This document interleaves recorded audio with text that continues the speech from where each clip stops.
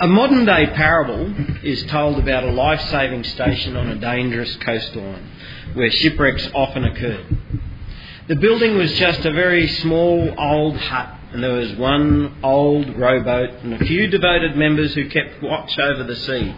They'd go out day and night, tirelessly searching for the lost. As people were saved, they wanted to support this station, and they gave their time and their money to support its work. New boats were bought and new crews were trained. The little life-saving station grew. Some of the members of the life-saving station were unhappy that the building was so small and so poorly equipped. They felt that a more comfortable place should be provided for those who were saved from the sea. So they replaced the emergency cots with beds, and they put in better furniture, and they made the building bigger. Now the life-saving station became a popular gathering place for its members. They furnished it beautifully, and they started holding all sorts of events there, and it became sort of a club.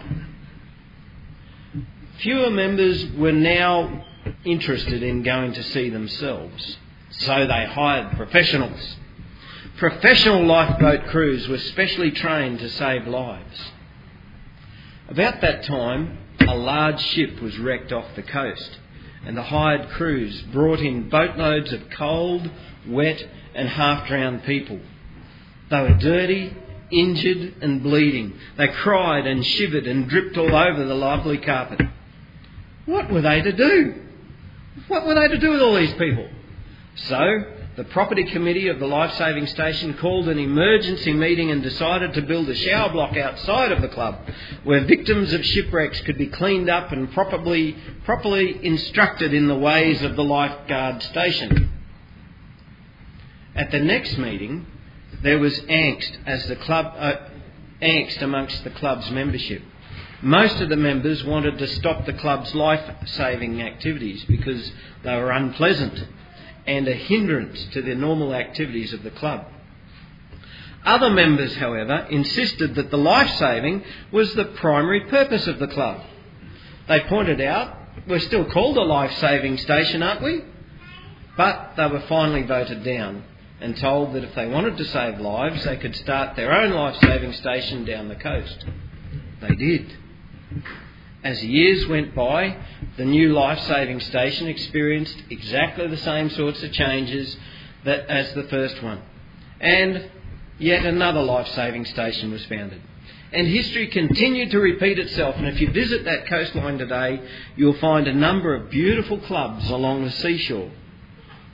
Shipwrecks are frequent in those waters, but most of the people drown.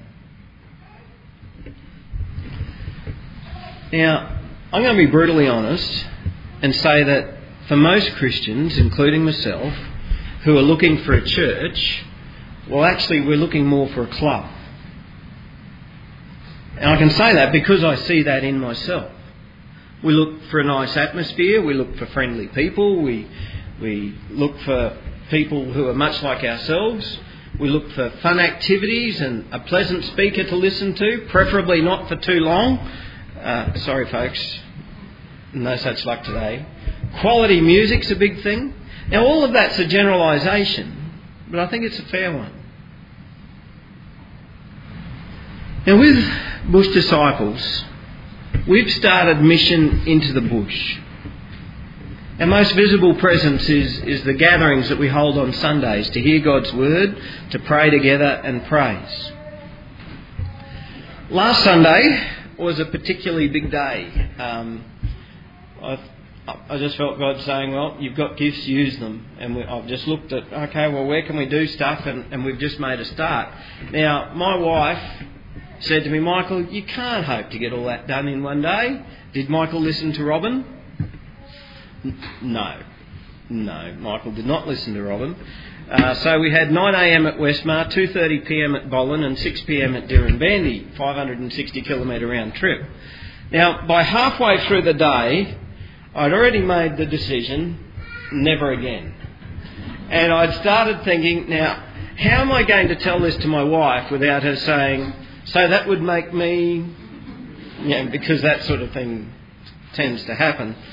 Now, we had a few people giving wonderful support at Westmar. I got a couple of people giving some wonderful support at Bollen. But what I found, the problem wasn't the travel. Like, travel doesn't make me tired and stuff. The trouble was I was finding we were having to get away too soon and having to cut fellowship short. And I just believe fellowship between Christians is probably one of the most important parts of our Christian growth. And I knew that by the time I got to Deeren that I'd be pretty much on my own, because I wasn't going to have any helpers there. I'd have to try and do the music myself and do all the setting up myself. And so as I drove between Bollen and Deeren, has anyone travelled that road before? Yeah, you guys have. Dodging the potholes and the kangaroos and the sheep and the goats and the pigs and the emus. I was thinking to myself, when I get to Deeren, I'm going to have to tell these folk that this is the only month that I'll get to them, because I just can't fit it in. I'm going to burn out. I just can't keep it up. But at 6 p.m, as the people started to arrive, some of them the most unlikely looking candidates, people who'd responded because the flyer had gone out. One of them at least, I think, has probably never set foot in a church in his life. I don't know. But when I saw these people come, and some people just really needing Christian fellowship, really needing some teaching about Jesus, some people really hurting and needing comfort and building up and needing prayer, my heart was just filled with compassion. And I said to them, look, I actually came here today, and by the time I got here I was ready to tell you guys I can't come back. But now that I'm with you, I can just see you needing Jesus. I just realised that this really meant a lot to these people.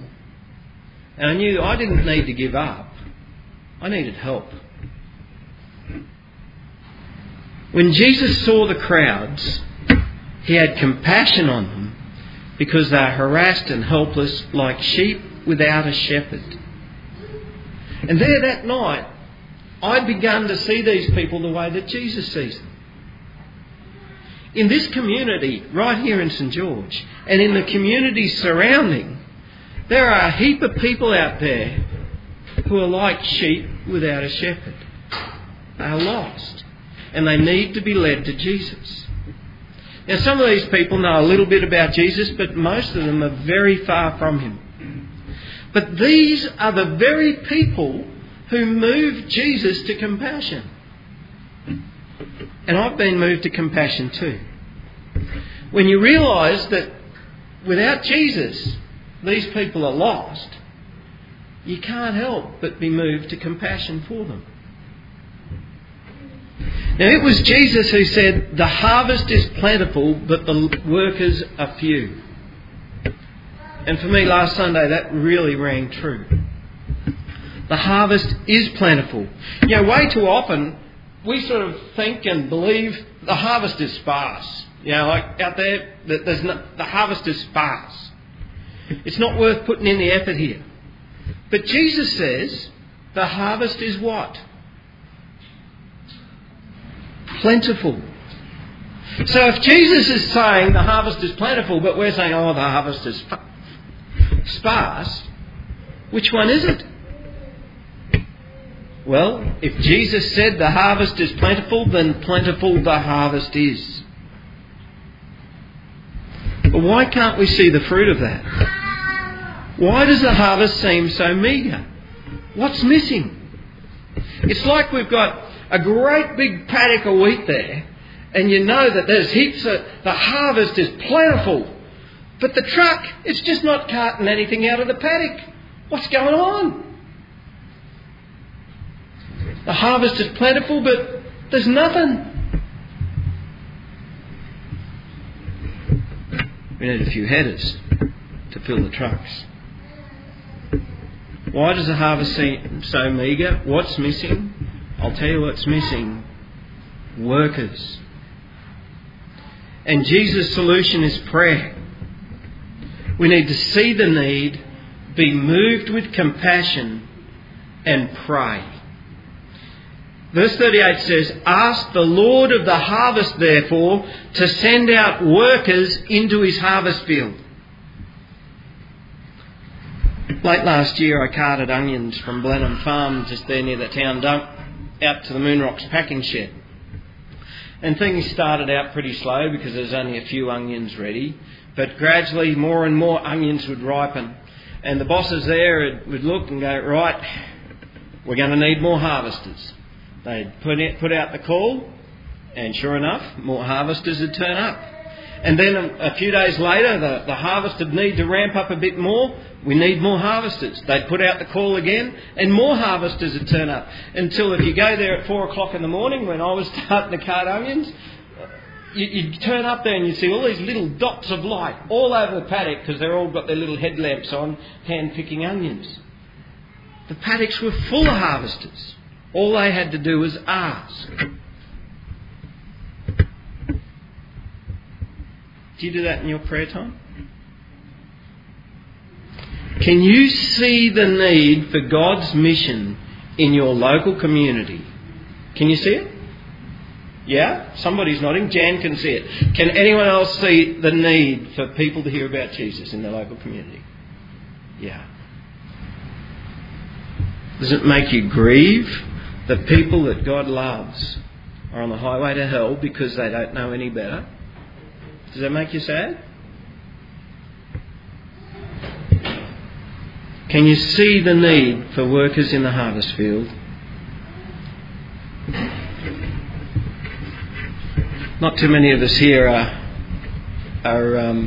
farmers, so there's a few. But you who are farmers know as much as me about harvesting. If your cotton crop's bigger than normal, you prepare for it.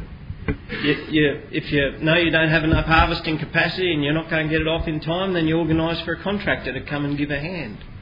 Even more so when you're harvesting wheat. Because when the crop's ready, you can't leave it there. You've got to get it off.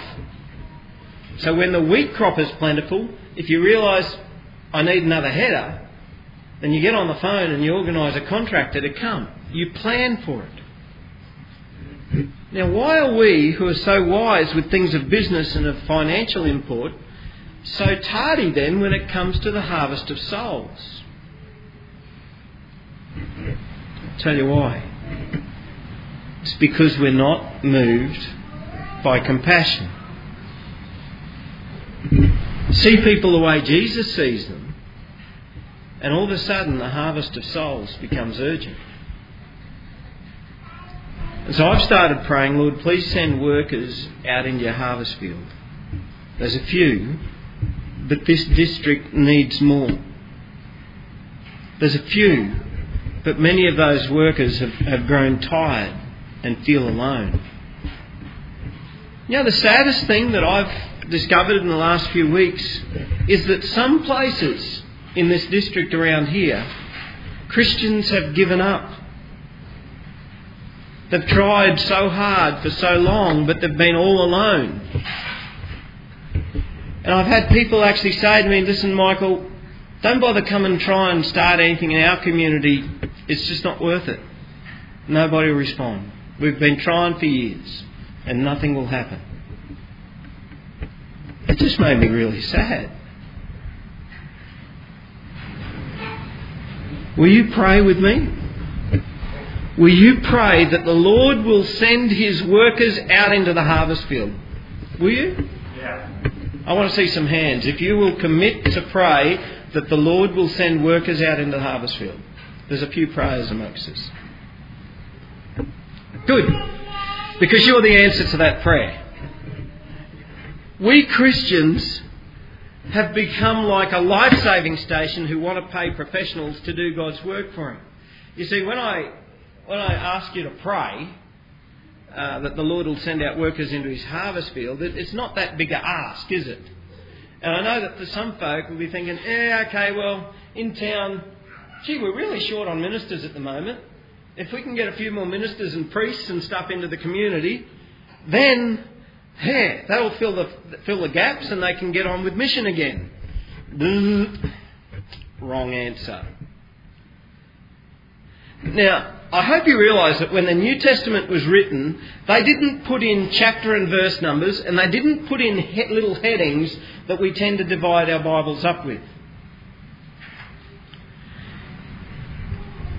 The Bible reading, the Bible that I had up on the screen there for the Bible reading is the NIV. That's one I usually put up. Now, it actually makes a big mistake by leaving out one word, and. In the Greek, there's a word kai, and this word joins sentences together. And yet in our Bibles, the start of chapter 10 begins with the word kai. And yet we've made it not only a new chapter, but it's also got a new heading for it in most versions that we read. And I don't know if you noticed there, but at the very start of chapter 10, I put the word and in big bold letters with the brackets around it. And of course, in proper English, we never start a sentence with the word and so it's been dropped. And this is how it actually goes. Now, I've just started 3 sentences with the word and. For those of you who are pedantic, that will really annoy you, but it's important because this sentence starts with the word and. Jesus is saying at the end of chapter 9, pray that the Lord will send the labourers out into the field. Then chapter 10, verse 1, and you're it. Now that's a summary. That's a summary of the whole of chapter 10. You're it. Okay? So that would have saved Rosie a lot of reading. He's saying, pray for more labourers, and I'm commissioning you as labourers. Pray for more harvesters, and I'm sending you out as harvesters. And this was what harvesting is going to be like for you. Oh. Now, some of you agreed that you're going to pray with me for more harvesters. Are you so keen now that you find that the answer to that prayer is sitting right here in this room? Are you so keen about it now?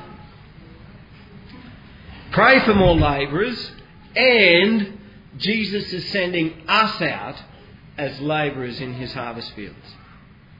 Now that's a bit tricky of Jesus, and a bit tricky of me to point that out as well. You see, we're all called to pray for missionaries, but as disciples of Jesus Christ, we are all called to be on mission. Every disciple of Jesus Christ is called to be on mission. Oh, but Michael, that's not my gift. Really? As disciples, we are commanded to go and be witnesses to Christ. That's all of us. You see, only you can be a witness to what Jesus has done for you. Only you can be a witness to the hope that you have in Jesus. It doesn't say that everyone has to be a preacher. It doesn't say that everyone must be gifted in evangelism. But all disciples must be witnesses. If all you know about Jesus is you love him, well, that's all you've got to share. That's all you have to be witness to. You don't have to be a witness to beyond what you don't know. And you think about what a witness is for in a court of law. What do they tell? They tell what they do know. Why are they there as witnesses? Because they are the ones best qualified. Because they have been there. They have experienced it. And you, as a witness for Christ, you have experienced Christ in your life in some way. Share what you know about Christ. Share what you've experienced about Christ. And don't go beyond that. Because that would be expecting you to operate outside of your gifts. Now, does that sound scary? No. Alright, well I can stop now. It's scary for me. Jesus said, fear not, therefore. Most of us are scared of being witnesses. But we don't have to be scared because we're precious to Jesus. You are precious to Jesus. And he's going to look after you. And then he continues in verse 32, so everyone who acknowledges me before men, that's witnessing, right? I will also acknowledge before my Father who is in heaven. That's reward. But whoever denies me before men, that's piking out. Do you South Africans know what piking out means? It means not doing something that you should be responsible for. Chickening out. Yes, that's it. That's chickening out. But whoever denies me before men, I also will deny before my Father who is in heaven. Now, I don't know exactly what that means, but that sounds bad to me. So the question is, am I an acknowledger of Jesus? Am I a witness to Jesus out in the world? Or am I a chicken? A piker? Because we're either witnesses to what we do know about Jesus or we are not. Be witnesses. Now, that reading we had, for me to do justice to it, we'd have to have probably 5 messages on it. But I just want to give you a few points about mission as we go. Firstly, mission is crucial. A church not involved in mission is a club. Mission needs to be modelled by its leaders. That's where I've failed in the past. But mission is crucial for all disciples. Secondly, mission is shared. It's not something you do on your own. You do it together. Michael Green says one of the main reasons for burnout in Christian ministry is that it is generally carried out solo.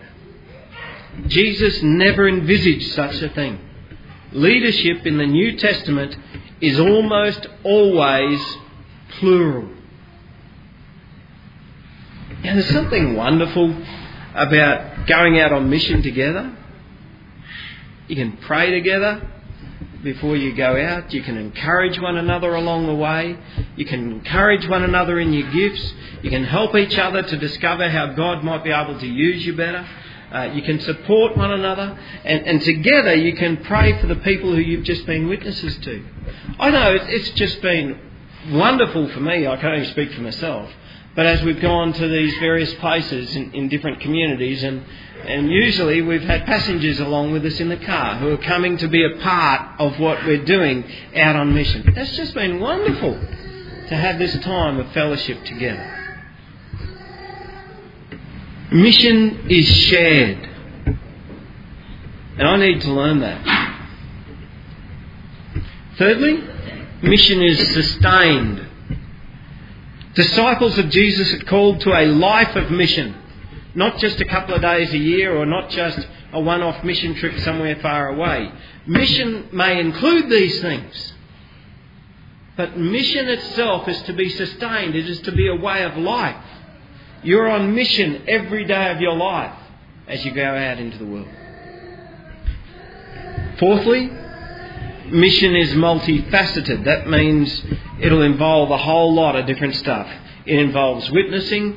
It involves sharing the Word of God. It involves caring, healing, bringing spiritual freedom. Fifthly, mission is strategic. When Jesus gave this one particular command to go out on mission, he said, don't go to the Gentiles. But later on, he said to them, now go to the Gentiles. All right? There is a time and a place for us to be at a certain time. So mission is strategic. Sixthly, mission is demanding. And this is probably the reason most of us don't do it. Mission will cost. It'll cost you financially. It'll cost you physically. There is a time cost. There is an image cost. There is a commitment cost. Discipleship is not the easy road. A couple of weeks ago, I preached on the cost of discipleship. So we don't need to go over that right now. But why would we do it if it's so costly? Because the final point, mission is all about Jesus. That's why we go out on mission. It's because of Jesus. Jesus cares, therefore we care. Jesus bore the cost of his mission, therefore we do too. The message that we have to give is that the kingdom of heaven is near. What that's really saying is Jesus is near. Jesus came as your Saviour. Jesus is coming again as your judge. Jesus came to heal, and so we heal in Jesus' name. Jesus came as the God of love, and we love in Jesus' name. Mission is all about Jesus, even right down to the point that when we go out, we're sent out by Jesus. We go out in the name of Jesus, and through his Holy Spirit we go equipped by Jesus.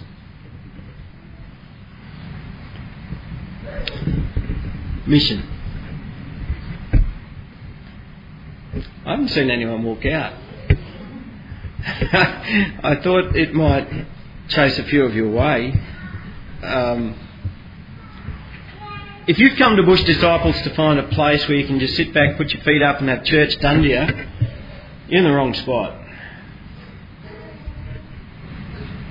But if you've come to Bush Disciples with a desire for honest teaching on what it means to be a disciple of Jesus Christ, well, I am obligated to tell you that discipleship must include mission.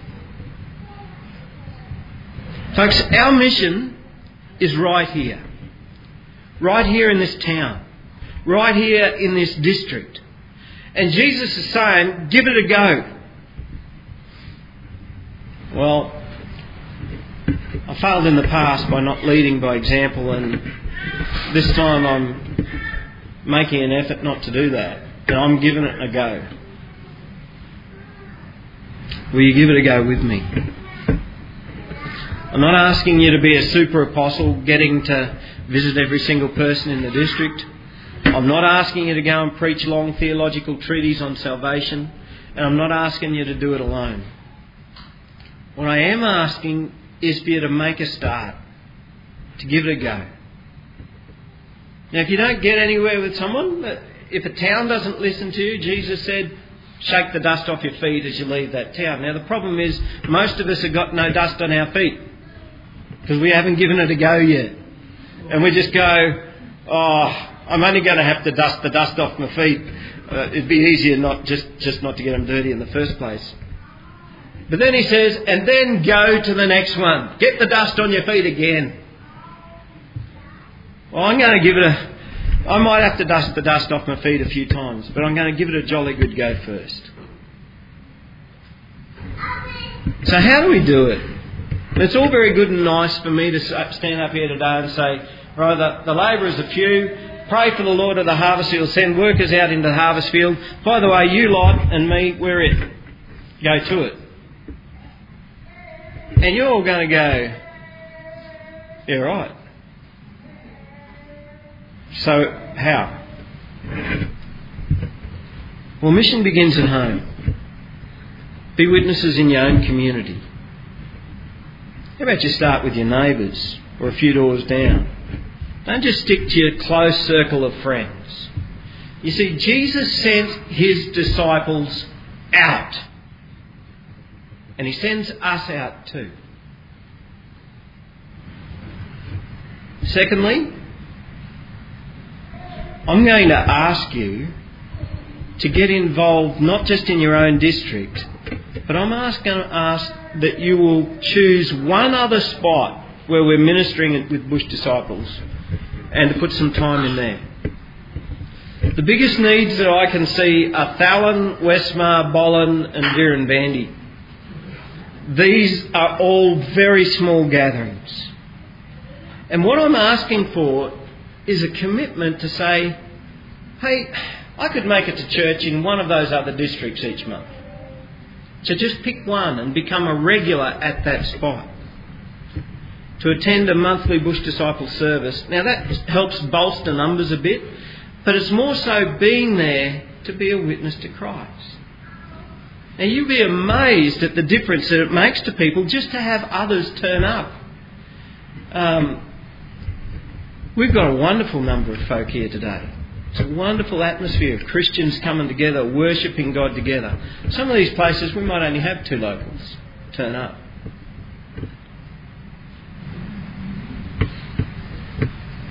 All you have to do is turn up and worship God together with these people, together with the locals, have smoko with them afterwards and have a yarn with them afterwards. Fellowship between Christians is powerful. Those guys who came with us out to Westmar the other day, how was that? Was that all right? Yeah, that's valuable. People coming out, making the effort to come to another district, to mix with the Christians in the community. You are a real encouragement to them. There's a third step, but we might not be up to that yet. We don't jump out and instantly become experts on mission. We need to work together on this. But later on, I might be asking that when you've chosen a district to make your commitment to and going to church in that district, I might then ask you to give God one day a month to just go and visit people in that area and be witnesses to Christ. Now, we'd organise it that you're not doing it on your own, and you would just take with you a very simple message. I know Jesus, I love Him, and He's told me to tell this district that His kingdom is near. That's the message that Jesus told us to take out there. That's all you have to be able to share with people. Say, Jesus, I love Him, and His kingdom is near. And if people show interest, I'll talk with them more. Invite them along to a service or a Bible study or something. But if they don't show any interest, well, that's fine. Thank them for their time and move on. But we'll leave that for way down the track. I believe Jesus has a plan for country folk to be witnesses to other country folk. You see, you guys, you know what it's like to live in the bush. You know the challenges that face farmers. You know tyrannies of distance. You know, you've experienced it all. Who better to share with people how Jesus fits into that kind of life structure? It would be pointless getting a team of missionaries to come from the city out here when we've got people who are just right for the job right here, right now. So I guess what I'm asking at the moment is for you to become witnesses in your own community and to make a commitment. Yeah, I'm willing to pick one of these other services and become a regular worshipper there just to help mix with that community and to be a witness for Jesus in that way. That's what I'm asking. And what I'm asking is that you'd go home and pray about it, and you'd talk with your husband or wife about it, and say, hey, could we do this? Could we be a part of this? I'm not sending anyone out alone. This is something I want to do together. Bush Disciples isn't just another service being provided. It is a call to radical obedience to God's command of mission.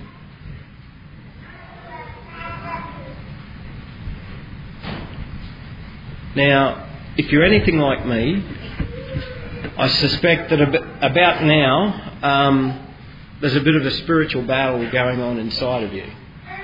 It's a battle between the flesh and the spirit. It's a battle between the new man and the old man. And the flesh is probably saying, you leave that up to other people who know what they're doing. Don't you bother going and doing that. You're too busy. It's saying, don't kid yourself, you're no missionary. The flesh is saying, you've got other responsibilities, your business, your job, your church, your family. Basically, the flesh is saying, no way. If you ignore him for long enough, it'll be gone. Next month will be another message and it won't come up again. Yeah, that's what the flesh is saying. Is anybody's flesh saying anything like that? I'm seeing a few grimaces. But I also suspect that the Spirit's got a word in there as well. And your tummy's given a bit of a churn in anticipation of what a community of mobilised Christians could look like in this area. where Christians actually go out and sharing the message of the gospel in this district? Do you have any sense of excitement in you there? So, wow, what could God do if all of us actually did do this? Well, if so, that's the Spirit saying, give it a go. Give it a go.